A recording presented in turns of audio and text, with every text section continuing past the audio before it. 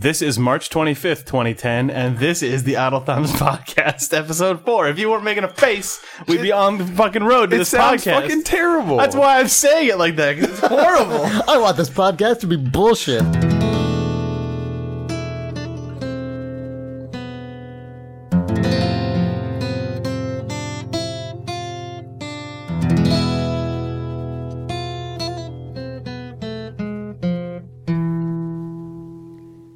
Video games, video games, video games, video games, video games, video games, video games, video games, video games, video games, video games, video games, video games, video games, video games, video games.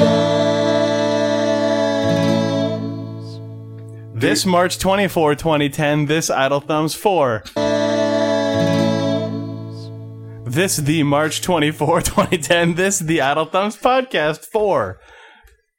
And I'm Chris Remo. I'm Steve Gaynor. I'm Jake Rodkin. That was a good intro. Oh, I try it every week. What's up? Good job, Jake. What's up, guys? Hey, Steve. You guys want to talk about video games? Yeah, we can do that. Yeah, All right. I guess since we're all here, Yeah, and these microphones also are. they're turned on and recording a thing. The sounds of your voice. The stars are aligned. Let's take advantage of this unique opportunity. Yeah. Did you guys see Nintendo announced a video game system today? Oh, they announced 3D Studio. Oh, right. I did see that. Nintendo Autodesk. Yeah, the Nintendo 3DS Autodesk 3DS Max. Max 4. Exactly. Well, that'll be the incremental upgrade to the 3DS. Will be the 3DS Max. The 3DS Max? I hope so. I really do hope so. I actually saw the headline and didn't bother clicking it because I was like, that seems like something I don't care The about. headline was pretty much all that was actually Yeah, revealed. the press release was hysterical. But I mean, they didn't talk about what it. No, it was just like how it was accomplished or what it was. On a date, Nintendo will announce a 3D DS Oh, okay. temporary title. But it was not even said. It wasn't even a temporary title. It It was was the Nintendo 3DS temp. temp. They released this hilarious press release that was about 4 sentences long in like 3 different fonts for no reason. It looked like a hilarious advertisement from Old the West, 1800s or something. Yeah, because it was But a shitty version of It it. was like all sort of stretched super block type, and like What? only the names of things were like triple bold and like horizontally like And wide and stuff. the last sentence of the first paragraph, just halfway through, is bolded for no reason. yeah, I didn't see the actual press it release. looks like it was reporting that the Titanic sank or something. Like, Yeah, it's too bad we don't have it available to read. But this was Nintendo's entire press rollout for announcing this system for the first time ever. Was this like 2-paragraph garbage, shitty looking press release? And this is That a was company basically that, just saying we're going to actually announce it later. yeah, but Okay. I mean, Nintendo these days is all about having really strong centralized branding and like rolling things out on a worldwide thing. And like it was like in the middle of the night, because I guess it was in the day during Japan. It was like in the middle of the night they just stuck out this shitty press release. the wires are lining up or whatever. Yeah, Have this. Maybe it wasn't real. Maybe you guys got punked. We checked like a lot. We checked the URL frequently to make sure it was Nintendo, because it was such a stupid looking thing. You're sure Ashton Kutcher isn't involved? He could be You involved. guys aren't being punked here. Nintendo could have hired him as their new design director of hardware. Please punk our audience, Ashton. here's what we're gonna do. We're gonna not announce a 3D, or we're gonna not make it, but send out a sweet press release. That looks lame. Gotcha.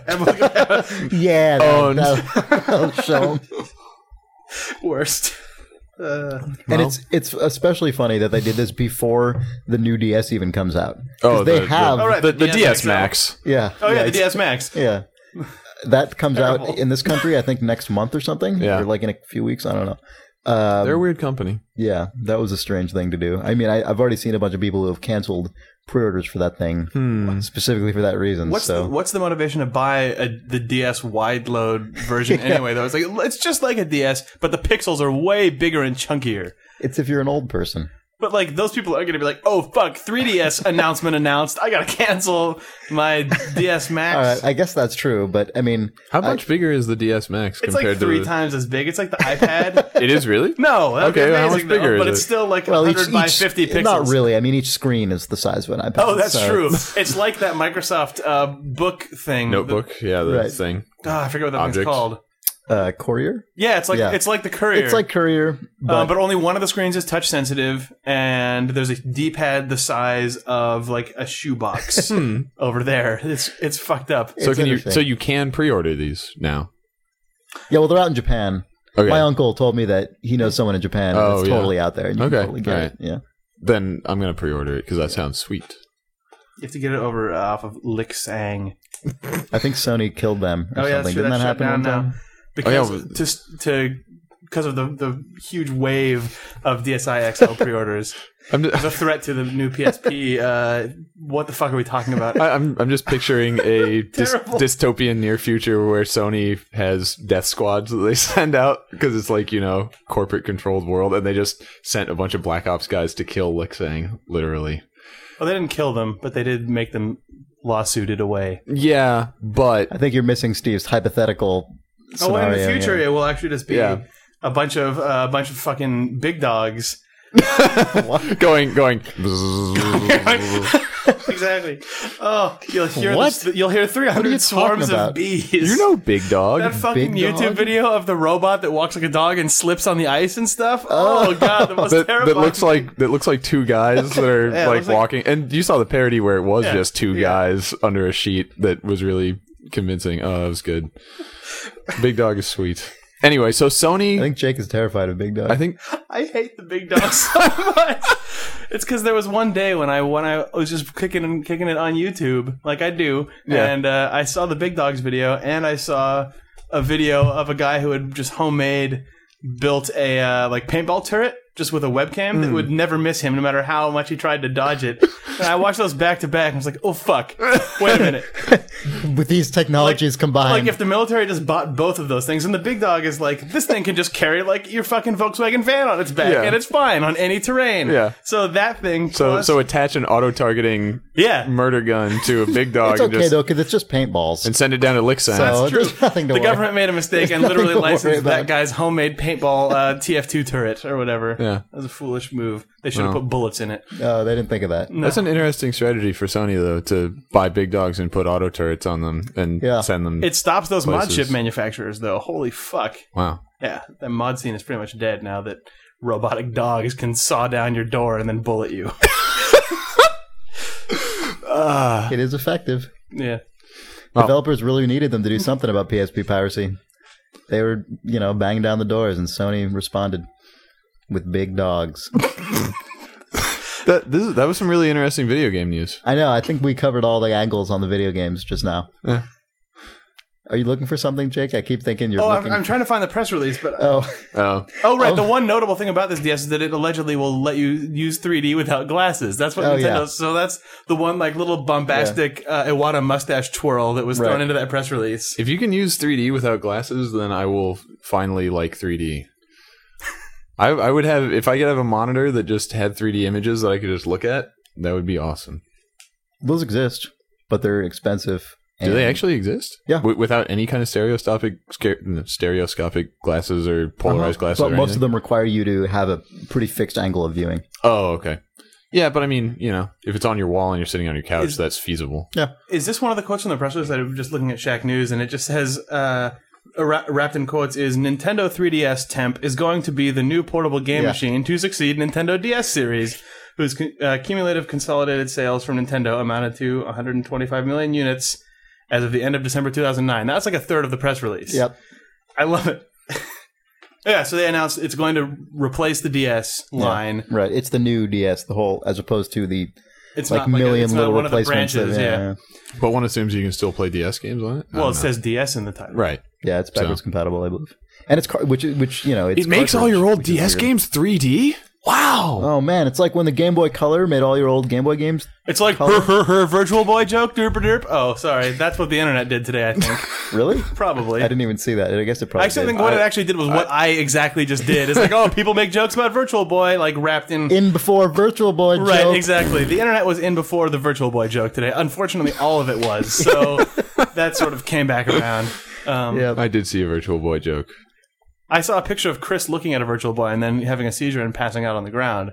Oh yeah, that happened at one the time. Classic Games Expo in 2006. Yeah. What? This content is not available on idlethumbs.net because it's hard to find. It's available, but it's like our entire website. It's like if you go to is, like, old.idlethumbs.net complete mess. /articles/36.php =, read it. Don't actually go there because it won't. That's not a real URL. It's except for that- similar to what a real URL on our website would be. Yeah. Yes. Man, it's a good thing we're getting all this great discussion, and I'm really enjoying this. So for those of you just tuning into Idle Thumbs, this is what our podcast is like all the time. It probably is, actually. Fact. You guys played any sweet video games this week? I encountered Jackie Rodkins in Bioshock 2, and that made me very happy. But that's all that I did other than making a game. I'm glad that it made you happy. It did. That is the goal of doing that kind of thing. And To also, make one person Make pleased. Jake happy. well, you put a reference to someone's name in a game, you kind of hope that that person thinks it's good. Well, You also amuse yourself, but that you could do that in a lot of different ways. It's true. there's actually, pay very close attention to the opening of Sam & Max 301. Oh my god. I might have reciprocated. There might be a little scoops present in that. I'll take Oh, you told me about this, actually. Oh, I did. Yeah. Now I remember you telling me about If you it. look closely, there's some hot scoops involved. Now the readers can look closely because you haven't told them about what it is. Keep your eye out. Buy Telltale Games video games. And Everybody. also buy Bioshock 2 and buy a subscription to Gamasutra Premium. Or Game Developer Magazine. Oh, right. You actually do sell something. You sell that thing that I've only ever gotten for free. Yeah. Well, you're a video game professional. Yeah, but I was getting it back when I was writing for idlethumbs.net. I guess I was at that point. I was in QA. I think I did say, "Give me one" because I'm in QA. Yeah. I mean, And I got think if you're in QA, you can get Yeah. one. Yeah. I mean, you're employed by a video game developer. Yeah. Best episode. It's a good episode. Are I you like guys what we're having doing. fun with this episode? Oh, Yeah, I it's love it. pretty great. It's my favorite one. You were probably. playing games, probably. I've heard mention of some sort of Metro 2033, some sort of other game. Yeah. You were skydiving recently after a helicopter in a different game. Yeah. I've played 3 video games this week. Wow. Actually, 4. Whoa! All right, I saw. I Jake wasn't impressed by 4, but 3 was. We'll see, because Or four. for me, I wasn't shocked by the 3, but I didn't see 4 coming. Oh man! Well, that's So, what I do. That's I'm a like M surprise Night twist. Shyamalan there. So what was your first? One is StarCraft 2. StarCraft 2 is number 1. Oh, yeah, What's so the you other and- one? you In and terms Nick of are the top-ranked hours players, played, right? in not the world? anymore. What? No, that has never been true. You're like the Masters, right? Like everybody else has to fight you to be the best. It's true. We are the best StarCraft players in the world. It was surprising to us too because Because Korea still exists. that country has not yet been overrun by big dogs. So Nick and I might be. Jake limited. just got physically grossed out by the idea of Korea being overrun by Yeah. big dogs. It made you do the face. Yeah. Uh, No, but you guys are. You're moving but I mean, up. you are going We're up. moving You're up. moving on We're in up. the Silver League now. We've improved a lot since we started playing. That's like the senior citizens. Yeah, right. Man, you guys remember those Centrum Silver commercials? I always never knew what those meant. Yeah, but you're in the Centrum Silver League of StarCraft 2 Yeah. co-op. So we're in the silver, which is the middle one, basically. I mean, there's copper, There's, like- bronze, silver, gold, platinum. So Platinum. the Silver League's a good one, but it's not for super expert pros. But you know, Which is the official BattleNet term it's for that rank. Total rad rank. Your total rad rank is Super Expert Pro. Yeah, they went in a weird direction with the league system. But no, it's really good. I've been getting a lot better. I'm actually better now at StarCraft 2 than I ever was at StarCraft 1, which is interesting. It's because Nick is your mentor. He's taking you under his wing. Yeah, and it's not even so much that as much as I As think much as you're his mentor. I think more of it is just that I'm actually on a league now that I can aspire to improve in, whereas in StarCraft 1, sort of just being on the ladder was already ridiculously difficult Right, competition. You sign in to be rolled, basically. Yeah, It's just, exactly. you are done. Yeah. Whereas in this, they have this whole really intricate ladder system, and they tie accounts to a CD key, so you can't just make a new one and then start over low and completely destroy people because you no longer are ranked. Like it's really well thought through, and it means that the goal is get everyone to basically have about a 50-50 win-loss ratio, and just keep refining what league you're in and how far along that league you are until you get to that point. And it's surprisingly good. Like I mean, there's, you still get those times where you just destroy someone completely or are completely destroyed within 30 seconds or whatever. But for the most part, it's a really good matchmaking system. And I've totally gotten involved now in, this is the dorkiest goddamn thing ever, but whatever, it's a video game podcast. Like watching, which is already the dorkiest thing ever. Exactly. So I can't really top that. You're doubling down on the dork. Right. But I'm watching all these games that are commentated by people and like actually watching different commentators and like finding the commentators I like more. So you're actually having a StarCraft 2 like training montage going on. Yeah, exactly. Yeah. Except that it's just you clicking through various like movie playback controllers on the internet. Click. Yeah. But it's good. I mean, there's actually, I didn't even realize there was such a big community of people who like StarCraft. Well, who actually commentate on it and have this whole, like, there's even within the commentator community, there's the range of, you know, the guy who commentates stuff in a way that's really graspable and he kind of describes what's going on in really elementary terms. He knows what's going on to a high degree, but he says things in a way that you can understand even if you're not crazy. And then there's the guys who are super analytical and super predictive and infer crazy things about strategy just by the tiniest move someone makes and can, you know, read really far into their intentions. And then there's guys in the middle. It's really cool. So how long until you and Nick start your like StarCraft commentator series? I would never have the confidence to do that ever. It would be. It's actually. It looks like he's. Oh no, he's not doing that. Exactly. Actually, one of the things I've really been imagining a lot lately is one of these guys commentating one of my matches, like, because it would be fucking hilarious. So because like, he's doing the classic. Oh no, exactly, he's not. Yeah. Oh, he's fucking it up. These guys will, you know, the most mundane things will cause these guys to realize something. You know, right. Like, oh man, he's putting the forge up now instead of 10 seconds later. They wouldn't say it in those terms, but they'll make an observation that equates to that, and it's like, what? Who? I built it then just because it's when my guy walked over there. And, he's like, oh, man, he's going for the early Forge expand. And I'm like, And so I can imagine one of these guys commentating one of my games and having all of these, like, oh, fascinating. I've never seen a player do this before. He's taking 3 probes over here, building it. He must be going for an extreme, fast, deny the expansion. Like, well, those guys are dying now. I see. These guys are doing, well... keeping his cards close to his chest, I see. Like, I don't know. I would like to see someone do that just to see what. It seems like this guy likes how the tank looks. Exactly, yeah. Because he's making a lot of them and zooming in. So I would like to see someone try to read into my strategies until they realize there's nothing to read. This guy loves clicking on the unit 15 times to hear all the different things that it can say. So, anyway, StarCraft 2 is good.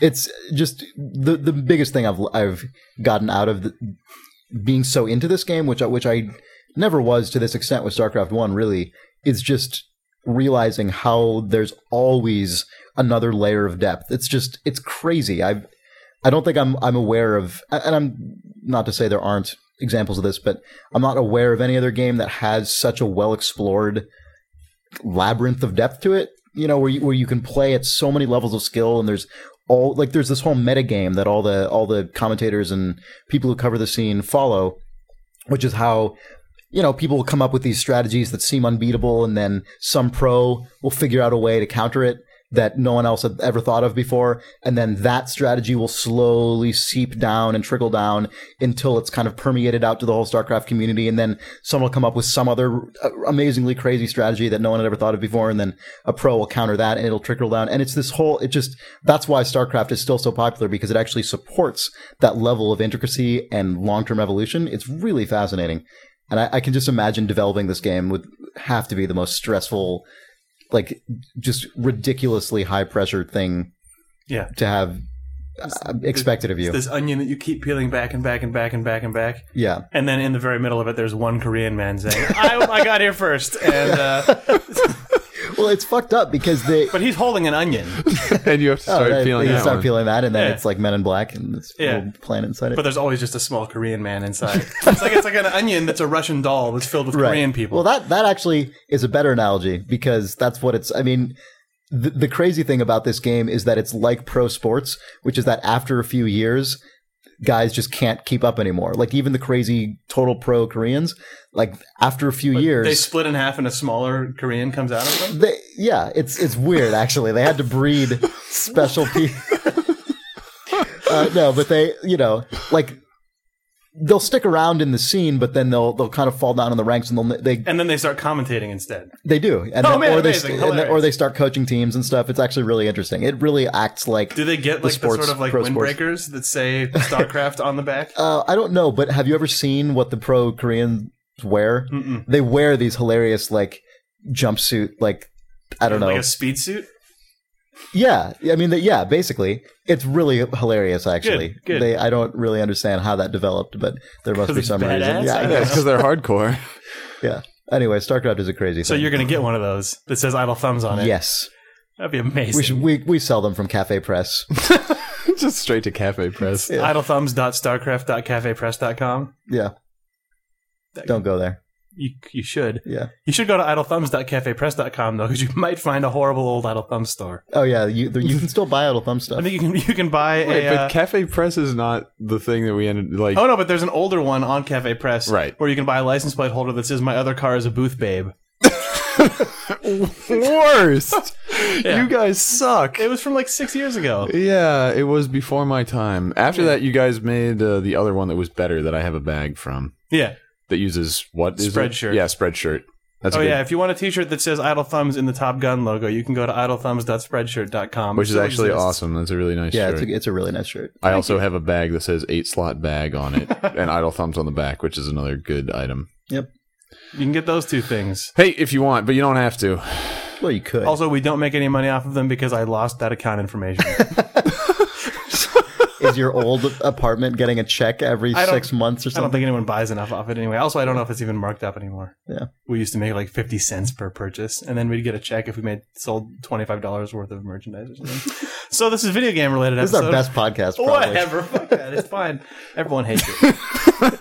I'm sorry if you've stopped listening already because of the podcast. But you're not hearing this, so fuck you. Yeah. What else? What other video games did you play? I played Metro 2033. Yeah, what do you think of that? Some of the guys at work are really into it. I like it a lot. Yeah. There's some things about Should it. that- I play it? I don't know. Well, maybe. Probably not. Should I play it? You would be more into it for sure. Yeah. I was pleased just by reading one of either you or Nick or someone talking about going into a metro and hearing a Oh, bunch yeah, of, that's and, the best and part, hearing a yeah. billion people walking around talking and existing independently of each Yeah. other, if only in audio. That made me pleased. Yeah, you can see them, but there's cool stuff like, I mean, the game takes place largely in metro tunnels after a surprise, because it's a Russian game, after a horrible cataclysmic event. Right. But the cool thing, one of my favorite parts of the game is in between the actual missions, you are in these little metro station bases, and they're just totally packed with human warmth and people talking and laughing and crying. Yeah, sorry. People going Kindness. through all kinds of different conversations and goals and all Behaviors. different things. Yeah, it's all completely canned. There's nothing about it that's dynamic whatsoever. But So you're just living inside of an extreme real-time 3D movie, yeah, basically. and it's just really cool. You walk through it and you'll hear people arguing about something and kind of peek behind the door and kind of see what's going on, but can't really get to them. And it feels more like a live, like what it's trying to be than I've seen in most games. Like they give up obviously the We're under arrest. it's true. They give up some of the systemic stuff that a lot of games try to do that with in favor of just trying to make it really, really high density. Like, just And, keep the atmosphere up. Exactly, yeah. Cool. And they really only exist to walk through. It's almost like Pirates of the Caribbean or something, but it sells it really well, I think. You'll hate it, Steve. I don't know if I would. I did see there was a hate gargoyle that knocked over a truck. Yes, that happens really early in the game, actually. So I you're don't know, sold on I mean, that, though. I That's guess what you've I know. determined it's a gargoyle. I don't know. It's some kind of monster thing. It looks like a gargoyle to me. I mean, From it's like from Disney's big Gargoyles. TV show it's like gargoyles. it's like a gray creature man with big wings that flies around. Yeah. I don't know if it's anything except a gargoyle. that had not occurred to me, but you've opened my eyes. I'm glad I could help. Open Yeah. your eyes to gargoyles. Apparently, a nuclear holocaust or whatever It brings gargoyles to life. brings all the gargoyles within the blast radius to life, and they start attacking Is the that what you human were going to say, survivors. too? It's well documented. There were not very many gargoyles. Is that what in- happened in the Gargoyles TV show? Yeah, that was a post-apocalyptic nuclear TV show. I don't know. I didn't watch it. No, it fucking wasn't. Well, what happened then? Gargoyles just could come to life because of magic, and then There just haven't Deanna been that Troy many was nuclear on weapons detonated in metropolitan areas full of gargoyles. So Right. this doesn't But if there happen that were, often. then because there aren't very many gargoyles in Japan. Yeah. They have Godzillas, though. It's a different phenomenon, but it's related. How much do you like it? I like it a 1 lot. to 10. It's, Fun factor, tilt. it's super ultra linear in the Sound. sense that What's your sound score? the sound score it's pretty good, I guess. I don't Like- know, like an 8. Okay. I don't know, 8 point. 0.8. Oh, shit. That's almost a 9. Yeah. Yeah. Let's round that up to a Yeah. 9. All right. So the game has really good sound. I guess. It's. I've seen some people don't like the mixing as much, but I'm usually not as sensitive to that, so I don't know. I'm glad you actually have things to say about the sound, including public feelings about this. People have actually argued specifically about that aspect of the game on the Idle Thumbs forums. So Oh, well, that's why we brought it up. Weird. you guys, Yeah. Well, it's Totally because up to I date. read that. What is the? So yeah, it is like super roller coaster, right? it's Like ultra. it's just like It's ultra linear. just Yeah, go forward. The It's like super roller coaster. Tycoon. 3 max to the max. What? Sorry. What game are we talking about? Sorry. Are we talking about 3DS Max again? We're ruining your talk about this Metro. Yeah, it's quite linear. It's developed by a bunch of guys who worked on the first Stalker game, Right. which makes it particularly interesting that it's so linear. Yeah, it's like a reaction to working Yeah, on Stalker by those guys. I think so. basically. Yeah, and Because it has a lot in common, like fictionally and everything. Like there are anomalies and stuff, right? right, but because actually it's based on another Russian book, which I mean, Stalker is sort of inspired by a work of literature, but Metro 2033 seems to be, and I don't even know if the source materials has been translated into English, but it seems like it follows it a lot more closely, which makes sense considering it's such a linear game. And there's in between. One of the reasons I don't mind that it's so linear is because, well, one, it's bookended by all these cool little Metro sequences that I really like, but also it's got this very overtly literary narration that pops up. So it's the game is, in the same way that a book or a film is narrated, this is what you're playing is what the guy remembers and what he's recounting in this book that he's writing down. And so you get this little narration in between the various stages of the game as the guy recounts what happened and talks about things. And so it makes the game almost more of a series of vignettes than a really kind of straight ahead narrative. Yeah. How's the shooting? What about when you shoot a mutant? It's good. It's interesting, actually. One of the things they did draw from the tradition of weird Russian nonlinear games is just the fiddliness of all of the low-level systems. Yeah. So you have to do a lot of scouring for ammo. You can do manipulate all kinds of little knobs and stuff on your items. Like there's a. What do you mean? It applies in different ways to different things. So there's a pneumatic gun that you can fire that's kind of used as a stealthy kind of sniper weapon, sort of, and you can actually pump it so you can increase the pressure, and so it'll fire faster when you do that. But after time it'll lose air pressure, and then you've got to do it again if you want to keep firing in that mode. Weird. Just stuff like that. There's also a gas mask. Yeah. And the way you check your oxygen level is by looking at an in-game wristwatch that comes up, and which is ticking down to how much time you have left until how much until it runs oxygen out. you have left, basically. Or no. Like I read about this. It's like filters are like the resource for it, right? Right. Oh, there's a cool thing Jake would like. Actually, there's a Let's tell him about it.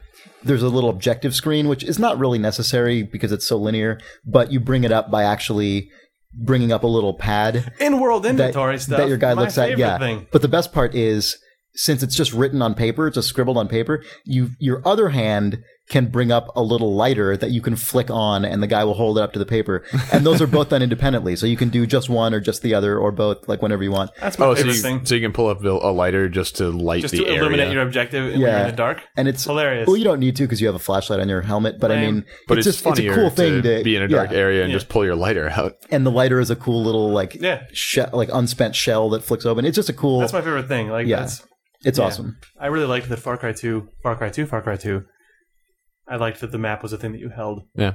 I think that's a thing that games are starting to like Yeah. and want to do. It makes me happy And I because like it. I mean, I probably told this when we were talking about Far Cry 2 a lot a year ago, but my favorite stupid I moment don't think it stopped a year ago. Jake. in the first 20 minutes of that game, I got in a Jeep and I pulled the map out and started looking at it, and then was so busy looking at the map that I drove my car into a river and was really pleased. That's the best thing. It is good. It's like real life. It is good. It's like all those times. It's like all the times you did that. Yeah. It's like when you text on the 101. Yeah, I guess it is like all those people who actually do that. Yeah. But they don't drive their car into rivers. Some people probably do. That's drive what it I into mean, other actually. cars. People do stuff It's like nice that that. in a video game, you don't think that consequence is going to exist. Yeah. It's like, Right. oh, fuck, wait, I was just Yeah. sitting there staring at a map Right. while Yeah. putting my foot on the accelerator I think of the car. I think pretty much everybody who's played that game Did has had that experience at least once where you're like, Yeah. oh wait, where am I It'd be going? hard And then not you to. look up through the Right. windshield and you It's see like, that there's a tree. Yeah, exactly. Yeah, it's really good. So, way to go, games. But you can't burn your objectives page, can you? No, you can't. That'd be my favorite thing ever. I know. The I worst. actually tried to use Like, the. try to get the hand and Yeah. the lighter to collide. And Well, and I Trespasser tried lighting hands. other stuff on fire with the lighter. It doesn't do that. Oh, Yeah. It's fine. It would be terrible It's a if cool that thing. happened. I know. It's if you could. and the game is not built for that. It's it's a very guided game, Yeah. but it's fun. I like it. It's cool. It's Do it's you cool. shoot dudes or just mutants? Both. Okay. As in Mutants pretty are much dudes. as in Not pretty much always. every game. I prefer when you shoot dudes, but Yeah. this game also has mutants in it. I'll shoot a dude if given Can you the shoot dogs? opportunity. Yeah. I mean, there's dog-like. Can you eat their food for health? You cannot do that. Can you eat their flesh? You cannot eat their food nor their flesh. All right. No, nor. Well, because that was a great experience. That was the implied narrative for me of like my first playthrough of Fallout 3 was like you play through your whole life of being in this very civilized vault, and you're growing up and having a birthday party and everything, and then all the crazy shit happens, and I like talked my way out of the vault and get out without killing the overseer and everything. I go out and then like I'm like, oh, the outside world, and I just like instantly go feral because like the first thing I do is run out, a dog attacks me, I shoot it, then loot it and take its flesh and then eat it. And so it's like this guy that he's like grown up totally normal his whole life, and as soon as he sees the sun, he's like like devours a stray irradiated dog. Yeah. I love it. It was fun. Your guy had a Implications horrible of life. systems. Yeah. Well, because in the game, you're just very calmly just like walk around. Oh, I put that in my inventory. What's your third game? Game 3. Oh, we Just- have those, right? The little bumpers in between each of these. Let's it's throw true. those in. Yeah. Just Cause 2. We just saw you one. playing that. Yeah. You can grapple. You can grapple. You lots can of attach things. your grapple to two Which different pretty things. much makes it a game that I will already be interested in because anything with the grappling hook, half sold to begin with. much like Bionic Commando. Yes, that was not a good game, but I appreciated that someone tried to make a game with a grappling hook. It's just too bad it wasn't a good game. But this game, This game I enjoy a lot more than that game. Hmm. I actually had never played Just Cause or really known anything about it or known what it was. And the Just Cause 2 demo came out, and a few days ago I kind of just downloaded it. I saw it on Steam and figured, why not? I'll try it out. And I guess it's just a game that is basically all the stuff that you can do just dicking around in the worlds of games like GTA 4 that has nothing to do with missions. This game just amplifies those to a ridiculous degree and just is comprised of that. Yeah. plus a grappling hand. Yeah, I mean, plus elements that allow you to, Yeah. plus Plus a grappling hook and a parachute. basically. Exactly. Infinite parachutes that That's good. you can dispose of continuously. Oh, do they get this? I assumed it You just can- retracted. You just deploy Maybe it them. You have does. a I parachute don't factory know. on your back. But in any case, yeah. I mean, it's one of those games like The guy's actually just Mercenaries covered in or silkworms. Crackdown or Yeah, it's similar to Crackdown in that respect, which I also really liked. And you love, Steve. Steve does not love. I'm not into it. What? Nothing. I've never played Crackdown. Well, it just this kind of game is so undirected and just it feels like there's no consequence to anything that I'm just like it's really hard for me to care about anything I do in it, It's just like, well, I am an invincible superhero ball of chaos. And yeah, it's true that I am able to fuck around, but like I don't feel like there's any motivation to do so for me. Like I don't get it. I don't get enough of a visceral thrill out of look, I fucked around to like be absorbed in it for very long, you know. Yeah. But that's just my own personal like what I'm looking for out of that kind of game. Like the polar opposite is way more attractive to me. Like of GTA 4, where it's like you are closer to being an equal with any other. Opposite, I would say. Because I mean, to me, you definitely are more survivable. A structured sandbox game, like you prefer when there is some element of. Because I mean, GTA 4, you can. I mean, the stuff you can do in GTA 4 is totally ludicrous. You know what I mean? Like it doesn't. There's no. But within the world, you are much closer to being an equal with any other character in that world than you are in Crackdown or Just Cause. Right. Like yeah. You're much more fragile comparatively. Certainly compared to those games. Like yes. you can't, jump 30 stories, and you don't, have super crazy abilities that nobody else has or anything. You definitely, the odds are skewed in your favor, but you do have to like buy a bulletproof vest to not be killed quickly, and buy a new one when it wears out, and just all that kind of stuff. You like. Right. You get hurt and have to eat a hot dog, not just like recharge your health. Well, I don't know, just like Just Cause 2, you don't have powers or anything. You mainly just have equipment. But you essentially do. Like for all intents and purposes, you are superhuman. By the same token, you can take way more damage than anyone else in the world of GTA and have amazing superhuman targeting. You can lock onto someone while flying through the air. I mean, you effectively have. Can you? Doesn't that game have lock targeting on? Locking. Yeah, but I mean, you do not spend very much targeting on locking. You don't spend much time flying through the air, though. But I mean, you can do when you're mean. You just go off jumps on a motorcycle all day. Well, you can't lock on while you're driving. You can jump out of a motorcycle and then lock on. You can't lock on while you're flying. And then you can fucking grapple onto a helicopter and parachute the fuck out of there. I don't know. I mean, anyway, you can essentially act like a superhuman in GTA 4 to an extent. I mean, it's not. My point is that I wouldn't consider it the polar opposite. I would consider it just a few degrees, not a few degrees, but I'm saying over on the spectrum. My own personal interest is the polar opposite. GTA 4 may not actually be that, but it is so much closer. Right. Oh, I'd be interested to see someone try existing as an equal to everybody else in a clockwork open world city. That's where my interest lies. Like, if someone were to do that, I would be totally interested in it. And that's what I like about GTA 4 is that it gets closer than other games of that scope and style to that endpoint than really anything else that's been released. No, I totally agree with you, and I would love someone to do that. The thing that I don't like about GTA 4, and I love GTA 4 a lot, don't get me wrong. When I say the thing I don't like about it, I don't mean the reason I don't like it. I mean, out of a game I really like. Right. The thing that I don't like as much is just the huge dissonance between the really grounded cutscenes and story and the level of just utterly insane carnage you can wreak if you want. Like, because I will do that. Like, I will just dick around and go nuts. And so make 1,000 cars explode. Exactly. Yeah. And I think there's even achievements for stuff like that. Like the game. There are achievements for like blow up 10 cars in 5 seconds or something. And why would they not put that in there? I'm not saying they shouldn't. I'm just saying that it's just reinforcement that the game systems support that. Yeah. And so the reason I like games like Crackdown and Just Cause is because they tie that to the theme of the game. They essentially make that, like, the world itself acknowledges that, as opposed to GTA, where the world kind of just turns a blind eye and says, we'll let you do this, and then we're just going to snap back into this other thing now because we need to for the story. And so the reason I like games like Crackdown and Just Cause separately, I mean, is because I also enjoy those interactions, and it's cool being able to do them in a world where they're fully supported. Yeah, exactly. Yeah. Like when you played GTA 4, at least your first time through, did you go off jumps and blow shit up, or did you try to actually role play it? I went off jumps. Well, everyone goes off jumps. Right. I mean, but intentionally, like, I'm going to go look for a ramp or whatever. But I mean, like, I was much more sympathetic to to playing the game the way that the cutscenes implied, because I saw the potential for playing it that way, and so I did. And so I was way less just like, I'm going to create a massive amount of chaos between missions.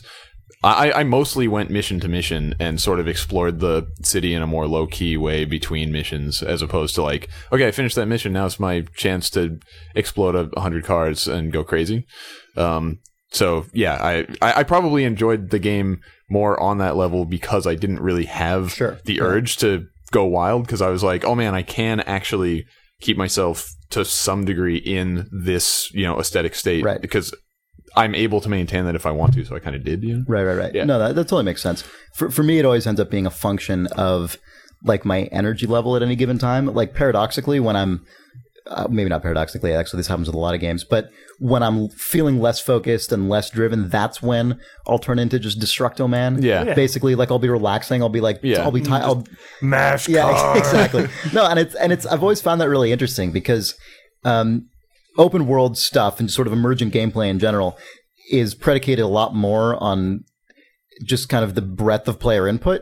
But for me, at least, and probably for a lot of people, it ends up corresponding with the player being less concerned with the inputs. And so those things end up magnifying each other for just chaos. Well, yeah, it's just basically. when you don't want to be precise, when you just sort of want to smash things and see what they crash into. That's, when you find all that weird shit. Yeah. And Red Faction Guerrilla is sort of the same. Actually, Just Cause 2 reminds me of Red Faction Guerrilla for different reasons. There's nothing dynamically destructible in Just Cause. There's tons of stuff to blow up, but it's all scripted in there. Yeah. But it's either blown up or not. Exactly, yeah. But that it does have that same thing where there are mission objectives to do, and you can sort of do them while just wreaking havoc in the most outrageous way.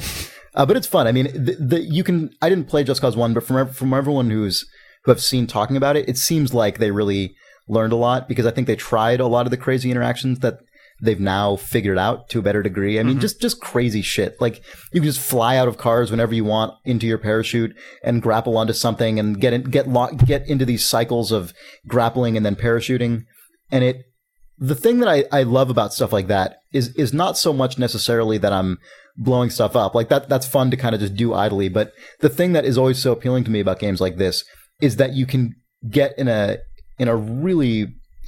you can get really in tune with the game's how it lets you explore spaces. Like that's what I really liked about Crackdown, and that's what I weirdly liked about Trine. Like they're games that allow you to take some mechanics and string them together in ways that allow you to navigate a space really fluidly. And like Spider-Man games did that really well, for example. Stuff like that is extremely appealing to me. And that's why I like grappling hooks so much, because they're almost entirely intended to facilitate that. I wonder if that goes hand in hand with the sort of person who likes jumping perpetually in a game that's supposed to just be a running game. Pretty much. I jump a lot. I wonder if that's like, because you probably don't do that, Steve. No, not really. But you, Chris, I know, are just like hop, hop, hop, hop, hop, hop. Like you and I both played Psychonauts just on the fucking ball. Exactly. Bouncing at full, I loved full that it had force that ball. through every level until you got to a point where you had to not do that or you'd die. Yeah. No, essentially, I just really love kineticism in games. Like I love movement and like any mechanics dealing with that. And so, I will try a lot of different games that support that, and a lot of them aren't good, but some of them are, and then I'm happy. Yeah, see, I mean, because I love games where the default is to be as like low key as possible. Right. Like that's what I like about, for instance, since we're on the like GTA 4, your default movement is walk, and you have to hold down A to run, and you have to tap A to sprint, and it's like we are actually going to just like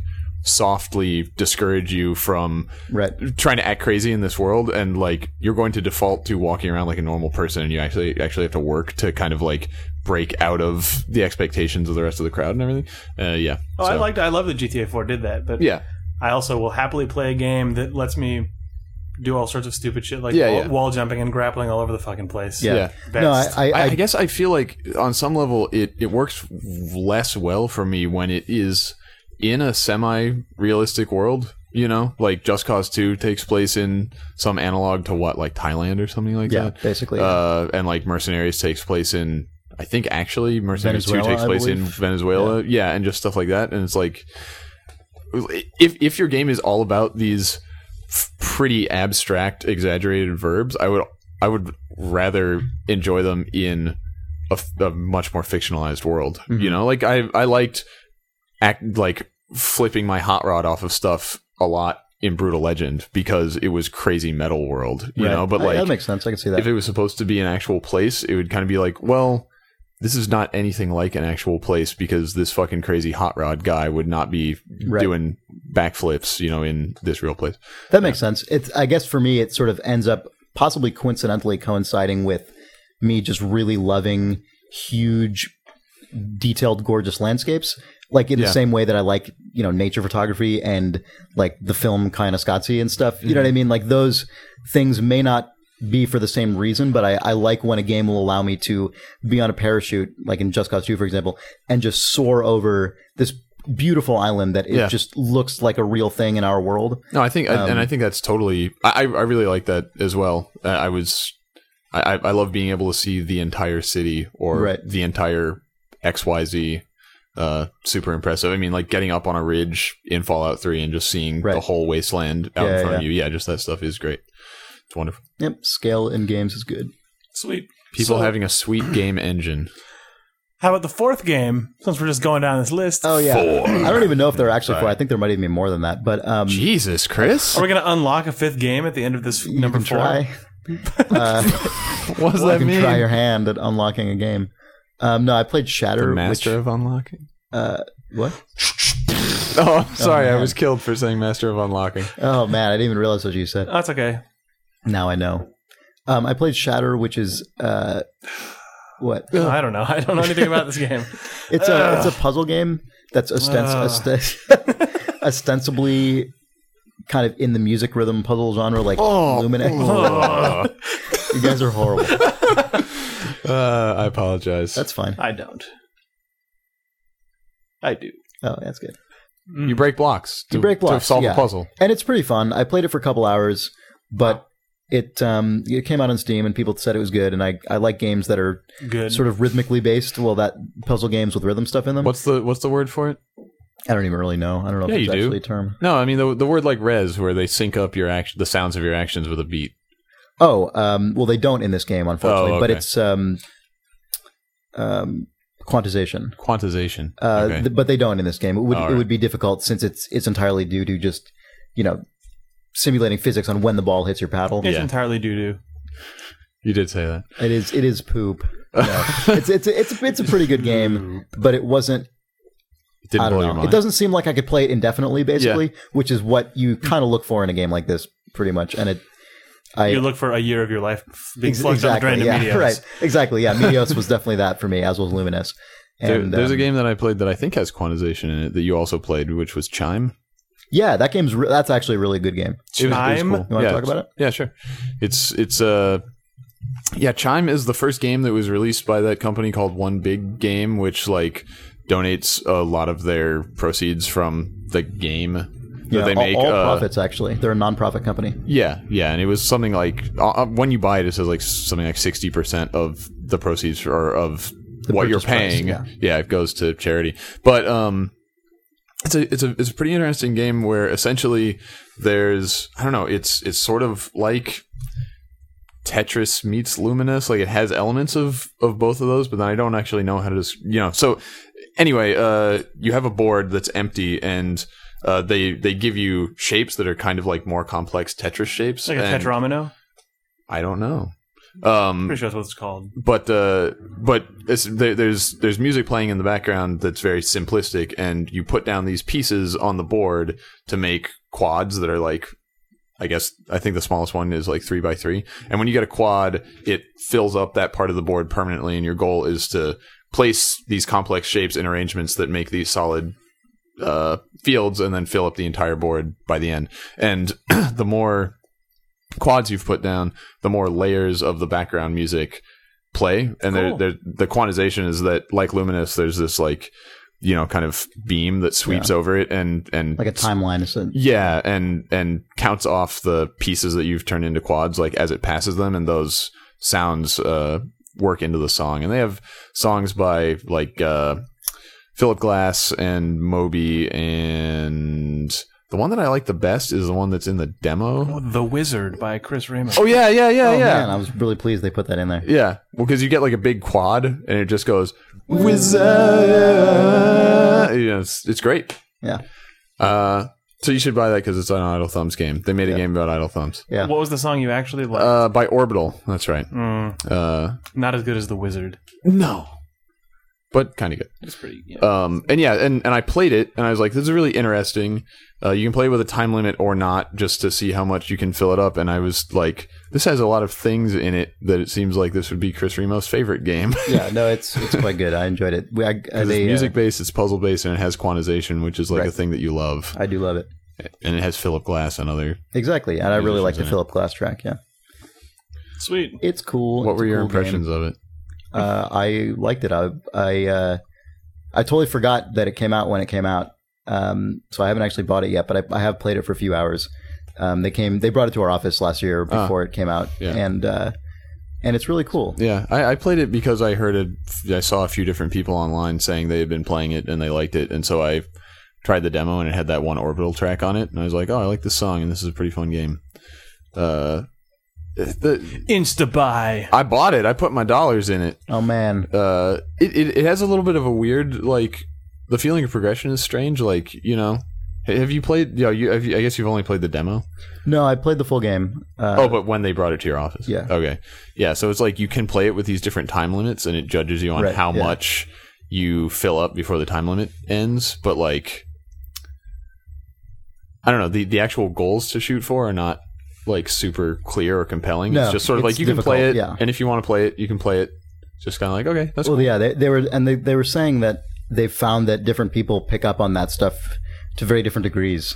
Like the person that they found to be the best, you know, the best runs they saw were from a guy who was a programmer and was able to just quickly in his head think of all the ways these things could fit together and just really quickly slam them down there. Yeah. Before the timeline would come across, and I guess this, because it is abstract in that respect. It's hard to get your head around exactly what you're working for on the kind of low level. Yeah. But also they have it's a pretty fun to play. Yeah, but they also have a pretty low bar for progression where it's Exactly, like yeah. you have to clear 50% of the board Yeah, to it's get the pretty next doable, thing. yeah. And then you unlock them all and then it's sort of like, I don't know why I keep playing this except just I like to put the Right. blocks on the area and hear the music. Yeah.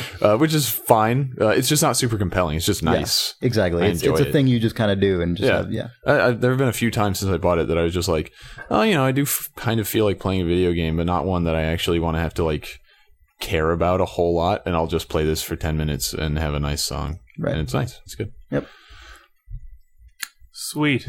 What kind of breaks do you guys like? Do you like breaks from podcasts? I do. Yeah. I'm giving you one now. Oh, thanks, Steve. Video games. We didn't play Metro 2033 or StarCraft 2. That's your problem right there.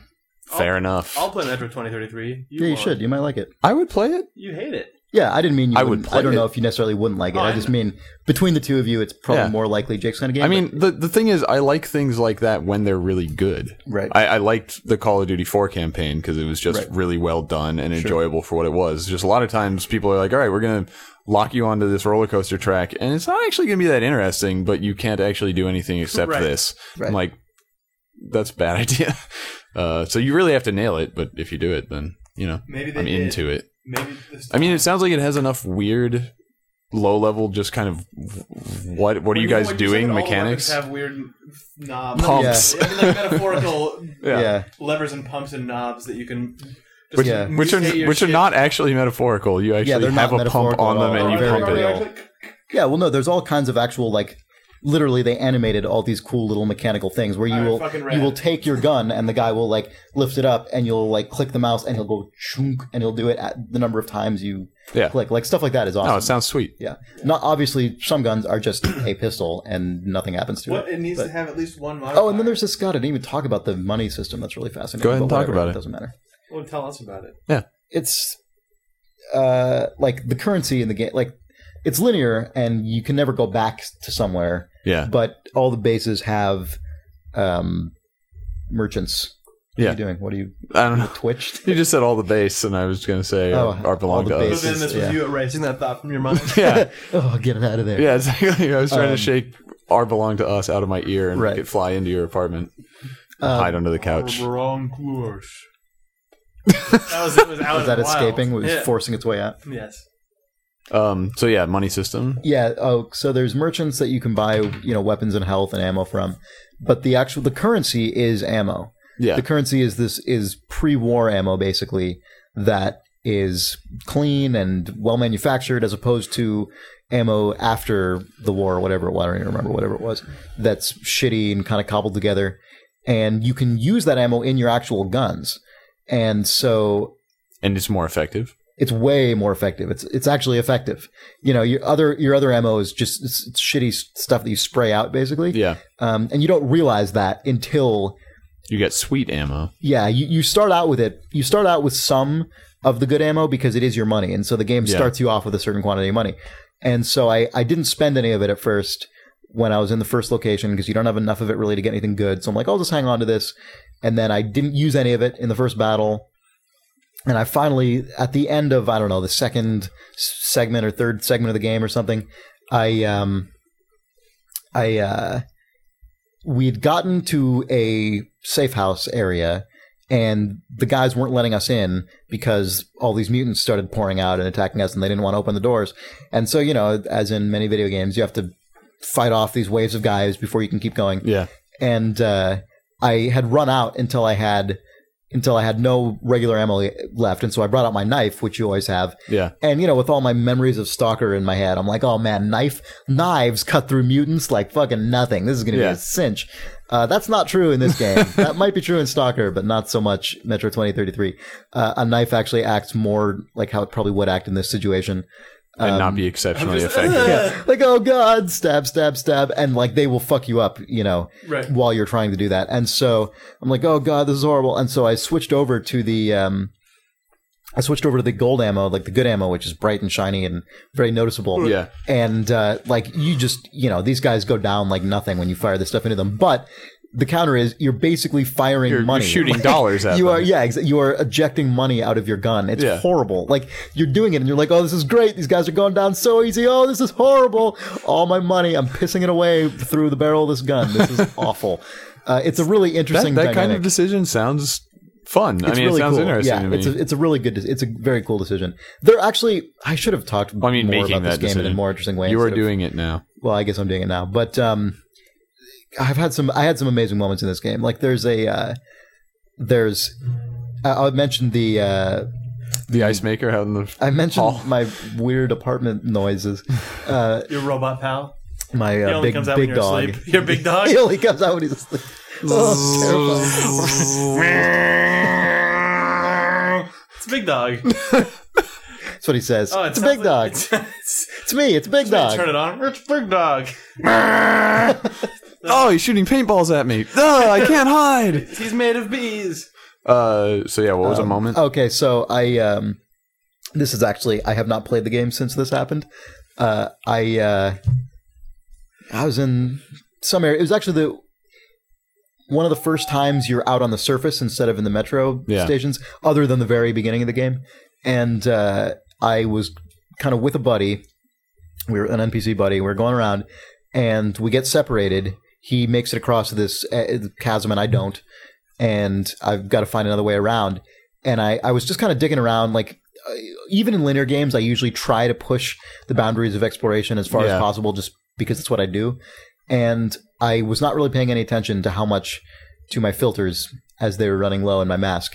And I suddenly started, after it was happening so slowly that I didn't realize for a while. And I suddenly started to notice things were kind of getting blurry at the edges and things were kind of getting soft. And I'm like, oh man, what's going on here? And then I realized my guy's breathing was audible and I was hearing it. And I'm like, oh God, I'm probably running out of shit. And I look at my watch and I'm almost out. I'm like, oh fuck, this is bad.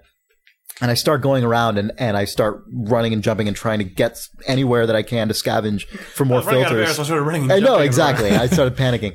And like it starts getting really extreme. Your guy starts, my guy started breathing really heavily and panting, and his vision was becoming really cloudy. And then as I was going into this, I don't know if it was inside or just kind of a garage-like area. Yeah. I went into this big, and I saw this blurry shape in the darkness kind of move, and I'm like, oh fuck, what is that? And then this mutant comes charging out of nowhere at me, and I'm like, oh fuck. And at this point I could see almost nothing. Like it was my guy was basically losing his vision entirely and just go it was horrible. It was awful. And I bring out my gun and I just spray bullets everywhere completely haphazardly, and the mutant dies, and I'm like, it was such a horrible moment of like a bittersweet victory over this opponent, because I had put down this enemy, but my guy at this point is basically scraping along, and he just, at a certain point when you have no filters left, your guy will just rip off the gas mask and just gasp for air, even though there's no breathable air there. Yeah. And so I just slowly asphyxiated and just died on the spot after killing this mutant. And it was easily one of the most harrowing, terrifying, panic-inducing moments I've had in a video game, because sell it so well with the vision going and the guy panting and breathing and everything constricting. And it sounds amazing. It is incredible. It sounds literally nightmarish. Like that is a nightmare that someone would definitely have. Yes, and then awesome. At that point, I basically hit Alt F4 and quit to my desktop immediately, and have not loaded the game since then because it was fucking nuts. And in fact, since then, I took a day off work last week after GDC, and this was last Friday, and I was going to load the game up because I had some free time, and I'm like, all right, I'll play the Metro 2033, whatever the game is, number. But it was a nice day out. The weather got better after GDC's ridiculousness. And it was like bright outside, and it was daytime, and I'm like, I can't play this game right now. You can't go to the Russian wasteland. And I couldn't bring myself to do it. I had my mouse like hovering over it on the Steam thing, and I'm like, this is just not. I'm not going to asphyxiate myself while killing a mutant. Yeah, and so I need to. I can't wait to go back and play some more. But that was definitely an experience that impacted me so much that it made me only want to play the game when I could like enhance that experience. Well, I mean, you're hovering your mouse cursor over the kind of just outside the window. You're just hearing like robins chirping, exactly, yeah. and just a sunbeam kind of goes. Right. Are you sure you want to enter your worst nightmare? Maybe I'll go outside and then do that later. Exactly. Yeah. So it was cool. I enjoyed that experience, even though it was horrible. All right, I'll play it. Okay. Sold. You owe Chris a check, Russian men. Yeah, 4A games. Oh, also, it's funny. This game seems to be displacing Crysis as finally the new game people are using to push like blow crazy up their systems. PCs. Yeah. Oh, really? I mean, it seems quite scalable. Like really? It's not. Because it doesn't seem like it has crazy good graphics, does it? It basically, it's not as overt as Crysis, and it's definitely a very, very scalable game.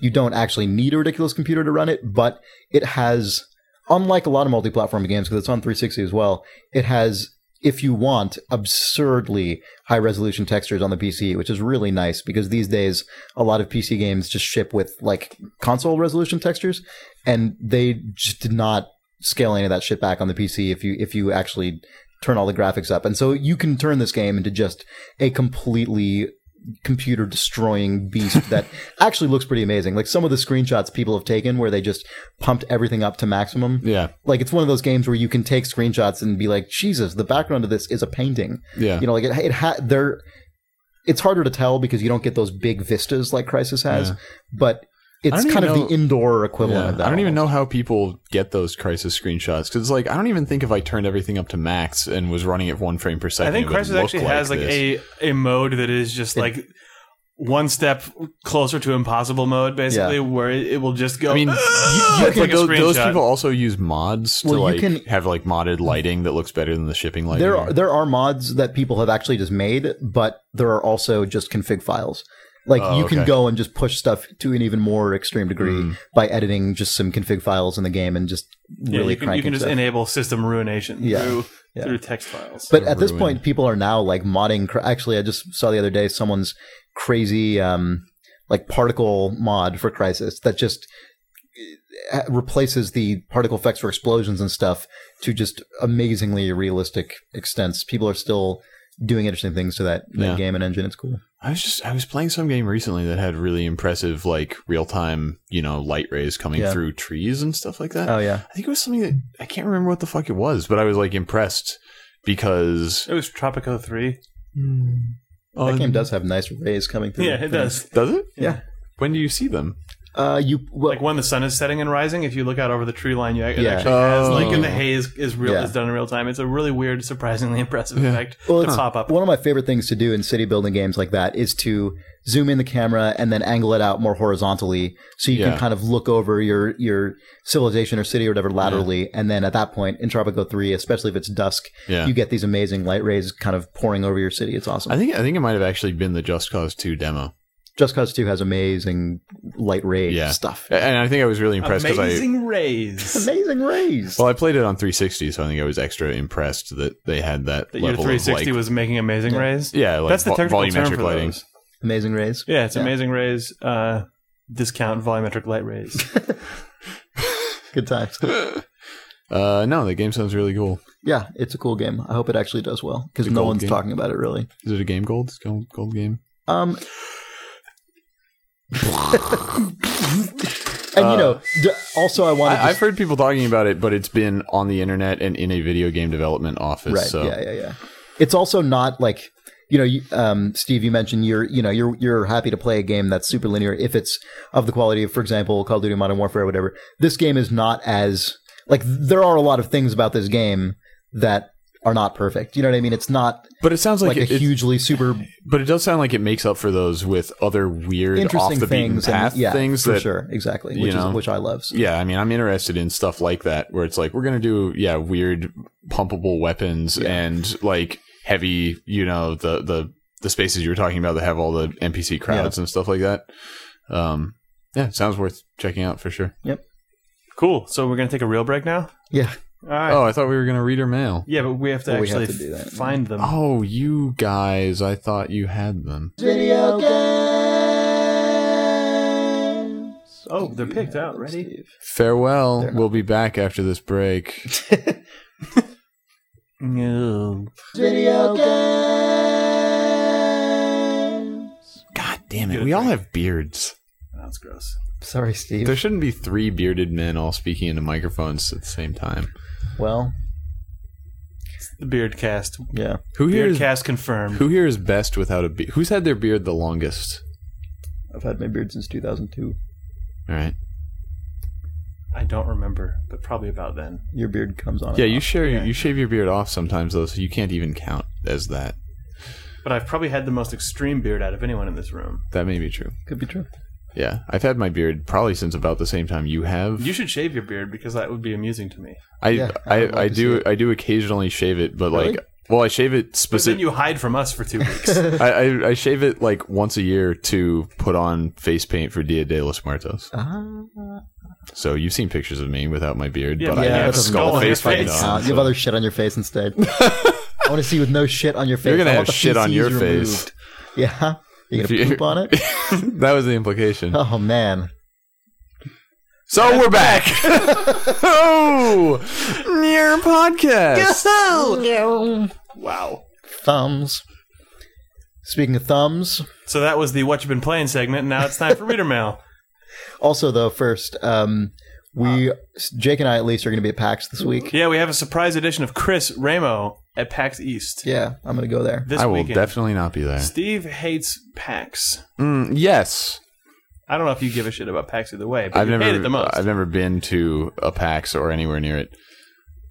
Well, Chris and I are For going. good reason. Yeah, well, because I'm not allowed. Oh, man, you're not allowed to go to They PAX. banned me from it. Oh, that sucks. Yeah. Even after never having been there? Yeah. They preemptively banned Well, you why from do you PAX? think I've never been there? Well, the first one was called the Penny Arcade Expo, Steve Gaynor is not welcome at this event. It was a weirdly The precedent was cumbersome set. title. Yeah. If you look at the small print on your ticket, it says it on the back. So you guys are going though. Yeah. We So can go there. if anyone listening to this is going, we might have some sort of get-together thing, the most informal one possible. We don't know what day or time it would be. Except that you have to wear a black tie. That's Yeah, true. You can wear any other clothes, but a tie that is black is required. In all other ways, it's completely informal. Yeah. But we'll Nothing but a black tie. we'll post something on for the example. You are setting yourself up for a bad situation, friend. Yeah, we don't know what it is or when or whatever, but it'll probably just be us going to a bar or something super awesome like that. We'll post it on a blog, our blog, idlethumbs.net, the website, Yeah. blog. And maybe on a Twitter, I think you will on a Twitter. on a forum, maybe. I think you will on a Twitter, a forum, and a blog. Thanks, Steve. Thanks for committing to something you have no involvement in. And the Idle Thumbs Facebook page. I forgot that exists. We're gonna get this out virally through the social. Also, we're going networking. to update the voicemail message on 555 Wizard on. In fact, it will only be. Oh, you mean revealed- 55Y Aramo? Or whatever Yes. that is. That will be the only venue through which we announce. To find the date and time. Call 1-900-55-YRAMO. That will launch an ARG. Yeah, log into the Idle Thumbs The BBS. most nerdy person will show up for this and That one nobody guy. else. I decoded your slow scan television signal. It said wizard. I deduced you went to the wizard's lair, a bar, 18 miles out of Boston. You weren't there, though. Sweet arg. I'm going to go to a bar called the Wizard's Lair. Yeah. I went to a bar on the Oregon coast called the Ghost Hole. Nice. Oh, that's terrible. It's awesome. It was a karaoke bar. It was surreal. That reminds me, someone made a website of one of last week's or 2 weeks ago. Brecken and One of our Bindburn? jokes. Yeah, if you go to breckenbindburn.com. Oh, I thought it was Boost Bindburn. Well, it's Nick Brecken and Boost Bindburn. Attorneys at law. Attorneys I at law. I want to go to this site now. So if you It's go to, it's a good site. is it And- Brecken and Bindburn? No, I think it's breckenbindburn.com. And the reason it reminded me of this is because this law firm is apparently located in Wizard, Colorado. Yeah, you sent me that URL, and I just sort of gave it a passing glance. I was like, oh man, what a hilarious name for a law firm. It's like the sort of thing we would send out of thumb. And then, yeah, failure. like 5 minutes later, I was like, yeah, anyway, I forgot about this joke entirely. And you were like, wait, what? Yeah. Oh, wait, look at this. All this text is about wizards and shit. So it's good. Someone made a good website. I don't even know who it was, but someone made it. Anyway, PAX. We're going to post something on our website about going to PAX and being at PAX and maybe having a beer at PAX. All right. And maybe you can do that with us. Pax. And maybe if a couple people show up, we will talk to you and go and get a drink. And that's about it. And We Chris haven't is going to decided. actually do a live performance of The Wizard and the Fanboys Lament. I will have no instruments on me. Bring your guitar, fans, for Chris Remo to play And live. If you bring a kazoo, that would be acceptable. Yeah, that would also be Well, because then Jake will help out. right. Well, it has to be a baboo kazoo. Nobody knows what that means. I know. We almost made Idle Thumbs co-branded kazoos for PAX last year, but it was too expensive. Yeah, but the we ran out of baboo time. kazoo. We almost brought baboo kazoos. I like hearing about them. So there's that. There's also a mail from a There reader. are some mails. Also, just as a side note, we get a lot more mail than we used to now. So if I don't read your mail, it's possible it's because it was bad, but it's more likely it's just because we get a ton of mail now. So Yeah, we don't know what that's about because we stopped doing the podcast for like 3 months, and that made more people write in. Every it made week. more. Well, there was so was a much time relaunch. went without questions being answered that when we came back, We sort of there was a spun flood. that- Yeah. the big old hatch open, and then just email deluge. We had to relaunch it up the profile. Then we had to close it again, but Nick was still in there. It was too late though because that bulkhead had flooded. He's dead. So we drowned Nick. He's trapped in there with a whole bunch of sweet reader mail though. Oh, okay, So maybe if we keep reading reader mail, Nick will escape? Nick will escape. Makes sense. Okay, Wait. moving on. So you're Zach saying they have to Johnson stop writes, writing reader mail so that We don't know what we're saying. No. Zach Johnson writes, "Hey Save guys, Nick. Don't write any I more was questions listening. on idlethumbs.net. He's gonna drown if you write us an email. And that'll be on you, the readers. Well, let's get some of that. Let's get some of that reader mail out of the chamber, man. We got to save All his right, ass. okay. So as I was saying, Out of Jack, the mail chamber. Zach Johnson writes, tweaking randomness. Hey guys, I was listening to the GDC Grenade and wanted to bring up something I find interesting about the notion of altering randomness in games to improve the player experience. In our game, Kingdom of Loathing, although you don't have to mention it to avoid having it sound like a plug, I just mentioned it. We do a lot of this, he says. We refer to it as massaged randomness. We tweak values in ways that we think improve the feel of the game, prevent randomized events from becoming streaky or repetitive, flatten out curves to stop a small portion of players from experiencing a boring long tail, that kind of thing. There's a danger, though, that when players learn the methods we use for these tweaks, they'll start doing weird shit to take advantage of them, and that makes it even harder to balance everything. It can create a situation where the optimal way for a player to do something is tedious or time-consuming or heavy on bookkeeping, but usually it just ends with players doing things that don't make any narrative sense. If a Civ-type game made it more likely for you to win a battle after you lost one, I can imagine shrewd players taking advantage of this by fighting unimportant battles until they lost one, then fighting an important one when they know the game is stacking the odds a little more in their favor. It's not a big deal playing against the computer, but it seems like a bullshit move in multiplayer. Also, the reward-punishment framing decision, buy one, get one free, afterwards reminded me of a joke my dad made years ago. He suggested that Circle K should change its coffee slogan from tastes great or it's free to tastes like shit or you have to pay for it. Zach. That's good. Yeah, no, I think that's an interesting email. And actually, Civilization Revolution, I actually felt was kind of broken in that respect. I think they went a little overboard on that stuff. And the specific thing he mentions, fighting a less important battle before fighting an important one, I actually did that in Civilization Revolution a lot because I had started to perceive how that system worked over time. So yeah, that game was not as kind of pure a Civ as other ones, but Yeah. it was still fun. There's one major instance of that I know of from knowing how the systems work in Bioshock 2. Oh, yeah? Not gonna mention it. Oh, If you know what I'm talking, because the thing is, I don't know if people have actually divined it, and I don't really want to ruin that part of the game for people. yeah. But I'd be interested to know if people actually noted this thing that I know as being a degenerate strategy. If you see through it, it's pretty friggin' like obscure to actually, I think, be able to tell without seeing the numbers. But I don't know. I'm probably going to look online and see if this thing that I'm thinking of has been found or not. There's a thing in TF2 where people would shoot themselves in the face as a soldier repeatedly so that the medic would give them an Uber quicker. Oh, yeah. Because And then Valve originally, and then they designed around that, right? I think that's still in. I don't really know because I don't ever play a soldier or medic. I think what they did is because people always do it at the beginning of the game before the round Yeah, started, it's in the right? setup time. They're just soldiers shooting at the ground. Or I think Valve made it so that for that period of time, people who actually play this game more regularly will. I don't actually know this I'll be fact. an idiot for not knowing it, but There's all they sorts did of- something so that you don't need to do that to get Uber by the time the gates open. Like Valve saw people were doing that and made it so that you can just get there without having to abuse it, basically. Which is smart. Yeah. Yeah. So yes, stuff like that happens in games. Da-da-da. Jonathan 2 writes, My mom. Dear Idle Thumbs, I showed Plants vs. Zombies to my mom a few months ago, and she really liked it.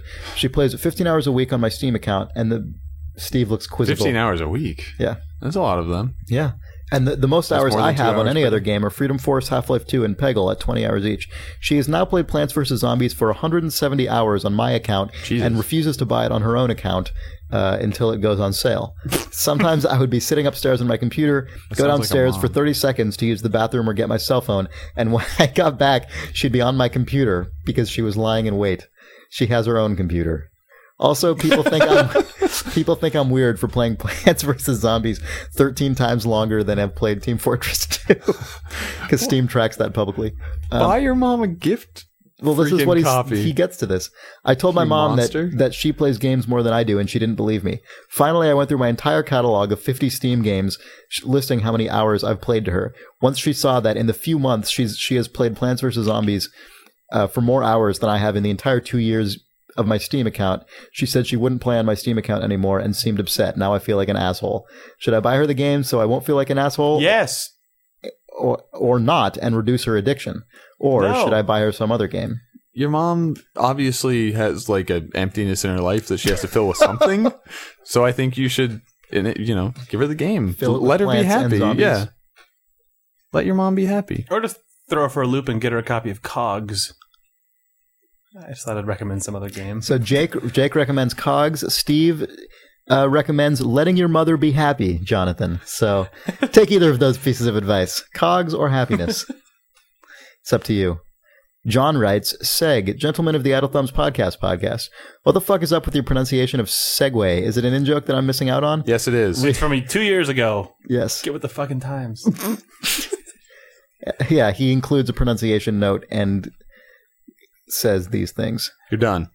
Next. Steve, Yes, it's a well- stupid non-joke that was based on Nick Brecken actually believing the pronunciation of Segway was Seg, and Jake and I immediately jumped on him and have been saying it that way ever since. I thought that he just shortened it for the sake of abbreviation. I thought no. he just said that was a nice seg. Exactly. That's what I thought it was. Did he actually think that? Oh, I thought that was, but I don't know. I mean, I can't. I thought it was just somebody made a good segue and it was like, nice seg. Like as a, I guess You there know. was an apostrophe there. Yeah. It could be. I thought Nick just. you were making fun of mistaken. him for You, something you thought that Nick was just stupid. we both thought Nick was clever. Nick Brecken, if you're listening to this, write into questions@idlethumbs.net. Yeah, put this issue to rest. Doskius writes, Raping Literature. Dear the Idle Thumbs podcast, I don't have a question, just a game idea I thought was rad enough to share with you guys. Wait a minute. This is actually kind of clever, I think. With Dante's Inferno behind us, I've started to wonder what the next literary classic is going to be, bent over the proverbial barrel by the games industry, and I realized which could be the easiest and most appropriate to adapt. Cervantes' Don Quixote. Adapt becomes the new euphemism. Yeah. Which would be the easiest to adapt, To adapt in quotes. over yeah. a barrel. Yeah. What's funny is that people already use words like exploit for that purpose. Yeah. Which is hilarious. But this to guy me. just said Yeah, I bend know. over a barrel and adapt in the ass, basically. All right. Go ahead, guy that wrote that. assume the adaptation position. So he continues, the game will obviously play exactly like Shadow of the Colossus. Wait, what was the game? Don Quixote. Okay. The game would obviously play exactly like Shadow of the Colossus. You would roam a giant open world where you find, scale, and slay enormous monsters. Every time you defeat one, you'd get a little scene where a random townsperson would thank you for liberating their poor village from the creature. But as you ride off to your next adventure, the delusion would falter and you'd hear the guy shouting about how he can't grind oats anymore. At the end of the game, you'd get a long sweeping view of a bunch of destroyed windmills across the landscape and view all of the death and destruction you had caused. This reveal would be so gripping and emotional it would make you cry when it's released on the PS3 in 2015 under the title Shadow and the Colossus 2, Everything's Windmills Everywhere in Hell. All right.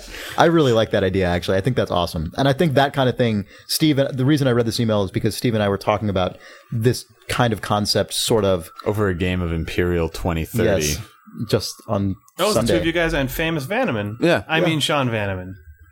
Well, he's famous for being Sean Vanneman. So. Yeah, I love stuff like that. And I wish more games would mess with perception in that way. And that would be a cool way to represent Don Quixote in a game. And that title would be a good title for it. It would. That would be the correct title. Although Shadow of the Colossus 2 is already coming out. It's Shadow and Colossus back in action. Oh, right. That's well documented. Yes. Buddy cop Yeah. movie. Yeah. Game. But the third Video one game. being sort of like how the fourth Pirates of the Caribbean has licensed the book on Stranger Tides. If the third Shadow... Wait, has it? Yes. Really? Pirates of the Caribbean 4 is called Pirates of the Caribbean on Stranger Tides. Weird. Yeah. I don't That know what book that is not means. even in print anymore. I It's- guess it think will be it's now. back. But yeah, we were talking. There's some graph on the Telltale Games forums that is like Pirates of the Caribbean: The Ride, Monkey Island franchise, Pirates of the Caribbean: The movies, and on Stranger Tides the book. And it is just like the analogy that I used at work was it's like a snake eating its own tail, except that it's a two-headed snake that's eating its own tail, and then the tail of an additional snake that is like it's the weirdest fucking thing. It's that whole It's one crazy snake. nest of It sounds like it's multiple crazy snakes. it's all snakes. It's all snakes eating each other. It's all snakes all the time. yeah. Yeah, this is a book All that snakes eating each other all the time.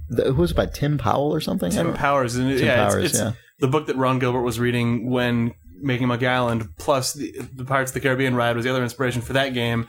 And then the Monkey Island games were going to be adapted into a feature film at Industrial Light and Magic. They were trying to do an animation thing. They pitched it to the screenwriters of the Pirates of the Caribbean movie. And then a lot of the effects, the people who were working on the Monkey Island film ended up being the effects crew for the Pirates of the Caribbean movie, which was written by the guys who had been pitched the story for the Monkey Island film. And now they're adapting the book that was the inspiration for the Monkey Island game, which was also based on the ride Pirates of the Caribbean. So it's fucked up.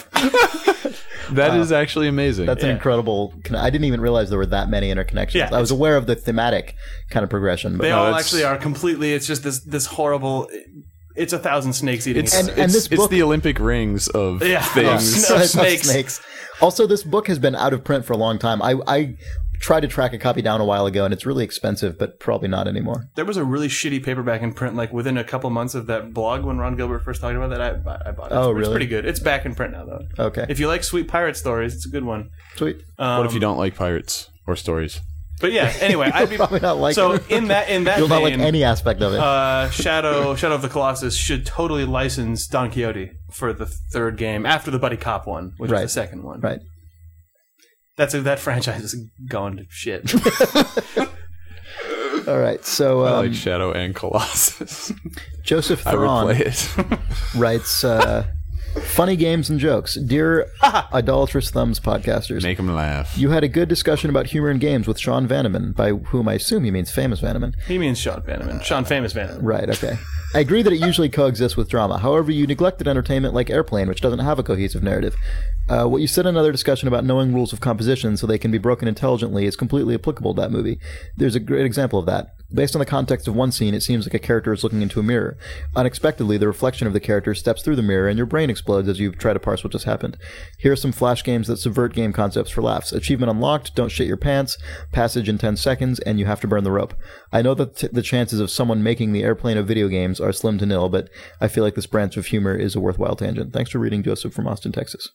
We didn't talk about Airplane on the podcast, but Sean and I think we're actually talking about that at the Telltale booth right after the Oh, panel really? because it is like Airplane is one of like the exceptions that proves the rule, kind of just like Which rule? of you Comedy you coexisting can't with just make drama. a thing that is just Oh, just jokes, like jokes, yeah, gags, you can't gags, make gags. oops Yeah. all jokes. Right. But then it's like, well, what about Airplane? It's like, yeah, what about Airplane? That's like the one that does that right in the sort of like that one little period of Zucker Brothers movies. Right. And no one else does that in a way that's good. It's usually They're usually horrible. It's like Scary comedy movie. adventure or romantic comedy or Well, or they do them, but they're shitty.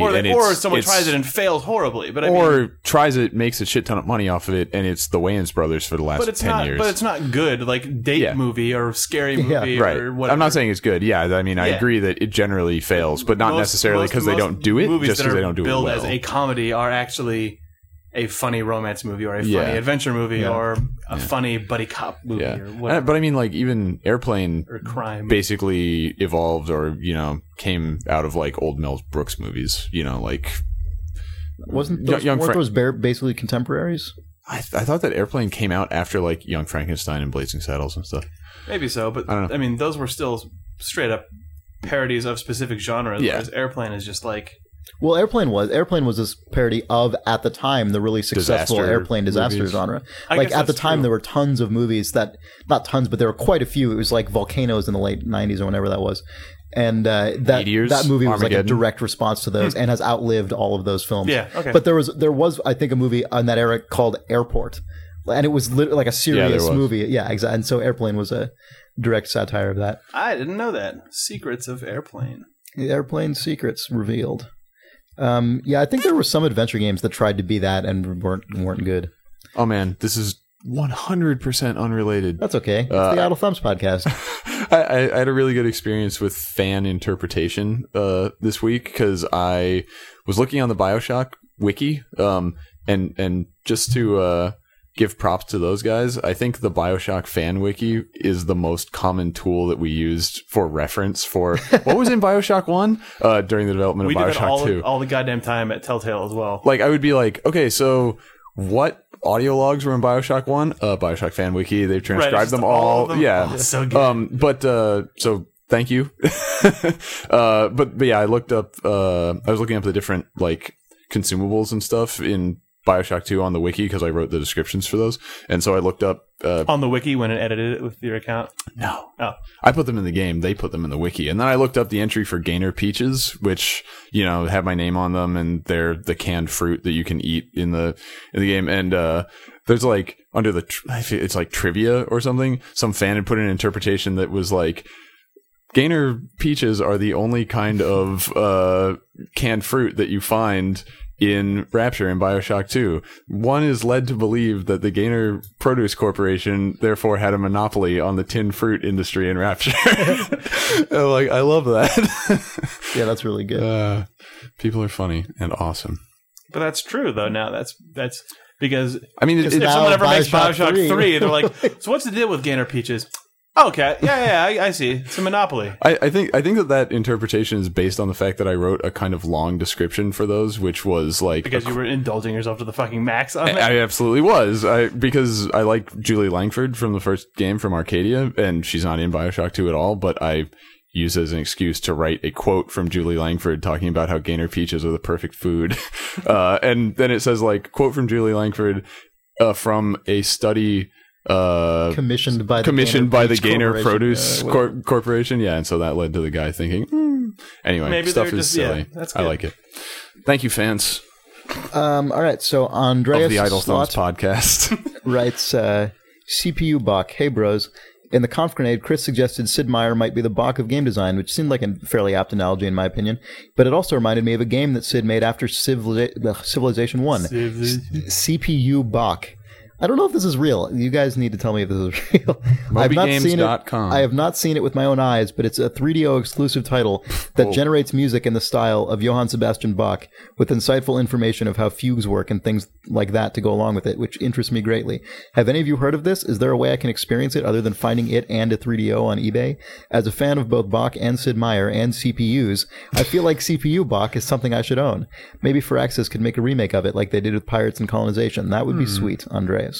I mean, I have to. There's an emulator for everything, so I have to assume that there is at least a 3DO emulator. And if you could get your hands on a disc for it, then you could presumably make a program run. Yeah, this actually exists for the 3DO, and it sounds kind of like if you guys read Dirk Gently's Holistic Detective Agency, that the program in that which was called Anthem, which was generated music from corporate charts and stuff. It sounds kind of like that, where from the Wikipedia description, it just procedurally generates hilarious fugues, and then you get to watch 3D graphics dance around on your screen using your 3DO, apparently. So, Sweet. Yeah. That's real. Real I think- awesome. Sounds pretty The extreme. 90s were awesome for stuff like that.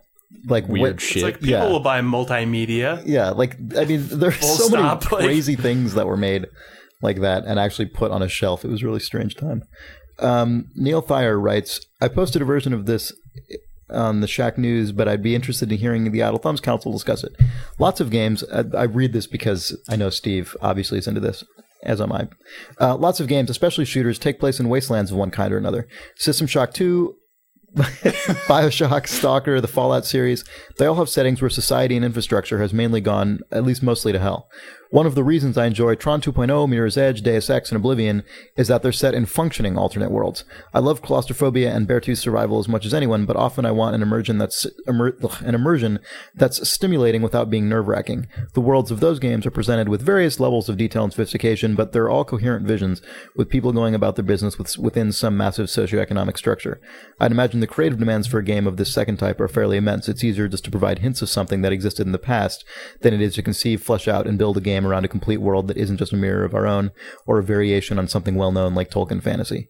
Maybe in the opening shot of the game, you wake up in your sleeping pod and step out into a glowing blue network of network tubes, and a tiny speckled pyramid floats past you, grumbling that it'll be late for the next quickening. What other games are like this? What setting would you like to see? What limitation is there to making such a game other than the sheer creative load? Regards, Neil. Steve, speak. Ah. So basically, living world versus dead world or otherwise depopulated world. Yeah, I think that's basically what he's getting at. Yeah. A world that is more vibrant and sort of maybe at its peak or somewhere near it, rather than post. Yeah, I think that the biggest challenges are just supporting the player being completely chaotic in that setting. It's easier to trash something that's already trashed.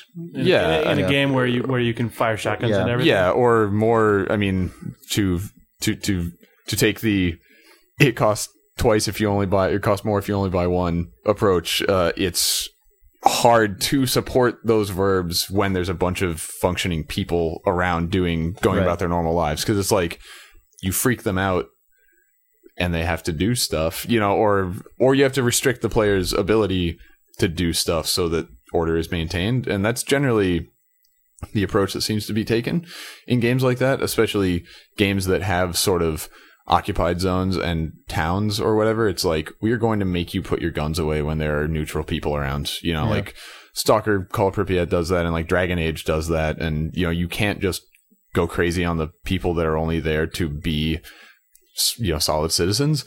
Well, and there are some games, because the guy mentioned non-open world games as well. I mean, something like Hitman is entirely predicated on the notion that people will respond. And I was going to bring that up because those are very contained environments, but they are all about people going about their normal business and going through routines and stuff. And you are this little point of like potential extreme entropy at all times, and it's like, when am I going to unleash that and how? And the gameplay is actually about finding ways to be effective with those verbs while being while disrupting the overall system as little as possible, because the more disruptive you are to that system, the higher your chance of failure, and also the less kind of believable the game becomes, and the less you can effectively actually do, like at all. I mean, even outside of the failure state, like you have fewer and fewer options. The more you disrupt. And so I mean, that's a really interesting systemic balance where it's like you have all the advantages when nobody's freaking out, and so to freak everybody out is you have less incentive to do so, and they do support it when you do that, but almost just because they have to, not because like it's a feature, and so that phase, the you freaked everybody out phase, is kind of lower fidelity in the behavior of everybody, but that's fine because the people that have guns are going to be trying to kill you, and the people who don't are going to be running away. And it's like, there you go. But like Hitman doesn't have any persistence. If you do that and you die, you start over or load a game or whatever. Whereas in GTA or something, you cause an enormous amount of entropy, die, and it essentially resets the state of the world and spawns you back, at the hospital or whatever. So there isn't like persistence to your actions there. So it's basically always compromises. But the thing about it is that it always assumes that your verbs are based on destroying shit, right? So Video games. yeah, or at least some of them are, and so probably the approach to take is to find mechanics that are non-violent and also compelling to do, and then you can have a living world based on that because Which there's is really way easy less and common. distress you can do. Exactly. That's the hard problem. That's why we don't see more of that, because the easiest thing to do in a video game is draw a line from the Fucking player kill to a somewhere dude. else and then take hit points off of it. Right. And we don't really know how to make a lot of other core interactions be as fun and as extensible as that. So you get a dead world with only guys that hate you in it, and maybe there were cool people here before, and you can find out about them, but they're not here anymore. Because they're really expensive and hard to make fun. Pretty much. Yeah. Fuck those guys. Yeah. Man, I'm just gonna shoot them. Yeah. They suck. So yeah, They would that's just what I run away think. awkwardly. That's what I think about why there's not more of that stuff. Yep. But I mean, even some of the games that he described, like for instance, Mirror's Edge, like that is not actually a good example because No, it's that is not. a That's a bad 100% example. depopulated world. Yeah, but absolutely. Aesthetically, it's very clean. The aesthetic sold him on this seems to be a populous world because there are people The buildings are waxing the maintained floors, and- you yeah, know, exactly. Right. but none of them are here, Right. you know. So I mean, that's another Yeah. another potential compromise of like at least not make it look like the place hasn't fallen apart. Right. Everybody's not here for a reason, but you're in a world where all those people are a block over outside of the police cordon or whatever. you I mean, know? I think Brink wants to do that. I don't think they've shown anything from the actual main city proper in that game, but I mean, Yeah. I think it wants to depict that kind of city. They're only showing the junkyard stuff. Yeah, right? which is off the not actually on that same landmass. It's off the coast. But yeah, video games. I think that's Thanks all for we the got. question, video game question asker, man. .org. Video game. /at /game. Period. .museum. /HTML. Man, did you guys web. see the Canon Corporation is Yeah. filing for a top level Yeah, domain? you can do that now. .canon? They seem to be the first people of note to actually be going and buying Yeah. them on TLD. That's hardcore. Doug suggested they start selling them to nerds, which I think is hilarious. So It's really so funny. So you could buy Yeah. Star Wars.canon. Yeah, that would be amazing. to Also, host your if, wiki. if someone could like actually launch an initiative that would take that shit off of the real Wikipedia and relegate it to .canon, then that would be great. I actually don't agree with that. Really? Ugh, I think hate that Wikipedia shit, should man. add more Wikipedia. shit into it.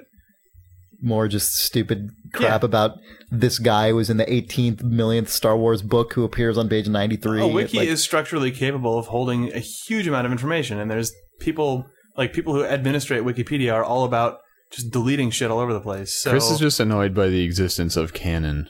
well, that's part of it, but it's also that it seems like Wikipedia editors have really ridiculous biases. Like they will actually claim things are not notable when they're far more notable than Yeah, some that's- bullshit Star Wars character but- that.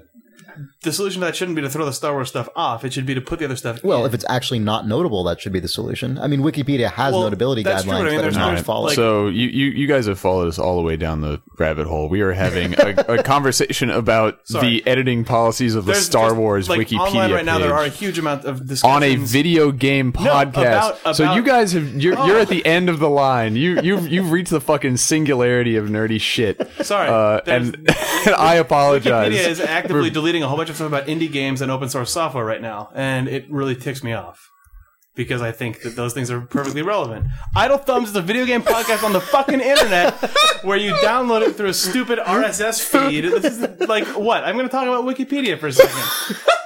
Connection lost. This podcast is over. Thanks for listening. Fuck everyone. We hate you. Video game. Idle Thumbs is recorded in front of a live studio audience at Massive Aardvark Incorporated. When we get to 50 episodes of this one, if we do, we should start over with one again and call it an Idle Thumbs podcast. Or like, And Idle Thumbs right, experience. like podcast at Mark Idle Thumbs, the worst. Yeah, right. Cast at the like slash cast. Right. Like at dot thumbs. Like Terrible. I hate that shit. And everyone does it. Yeah. Cast.thumbs / Right. pod. Pod. I like the idea. With like the little two like squared two above it. Oh, terrible. Oh, Steve, you're fucking it up. I remember the Silence. thing to do. It's What's going on, Silence? no. Your new nickname is Silence. Silence. No, I'm just wondering what you think about this. Silence. Shut up. What? No, be quiet. Ugh. Worst name. My name should be Silence in this fucking podcast series. I have nothing to say anymore. I hate you. Okay. We can just replace you. Yeah, get famous in here. We replace Silence with fucking famous. Moving up. Silence. You're hated. Not by you, though. You wouldn't be. I wouldn't be that by you. This is. Oh, where's that timpani drum guy over in the back? He's usually here. He died. Golly, this episode is in memory of our timpani drummer guy who died. Yeah, it sucks. He was killed.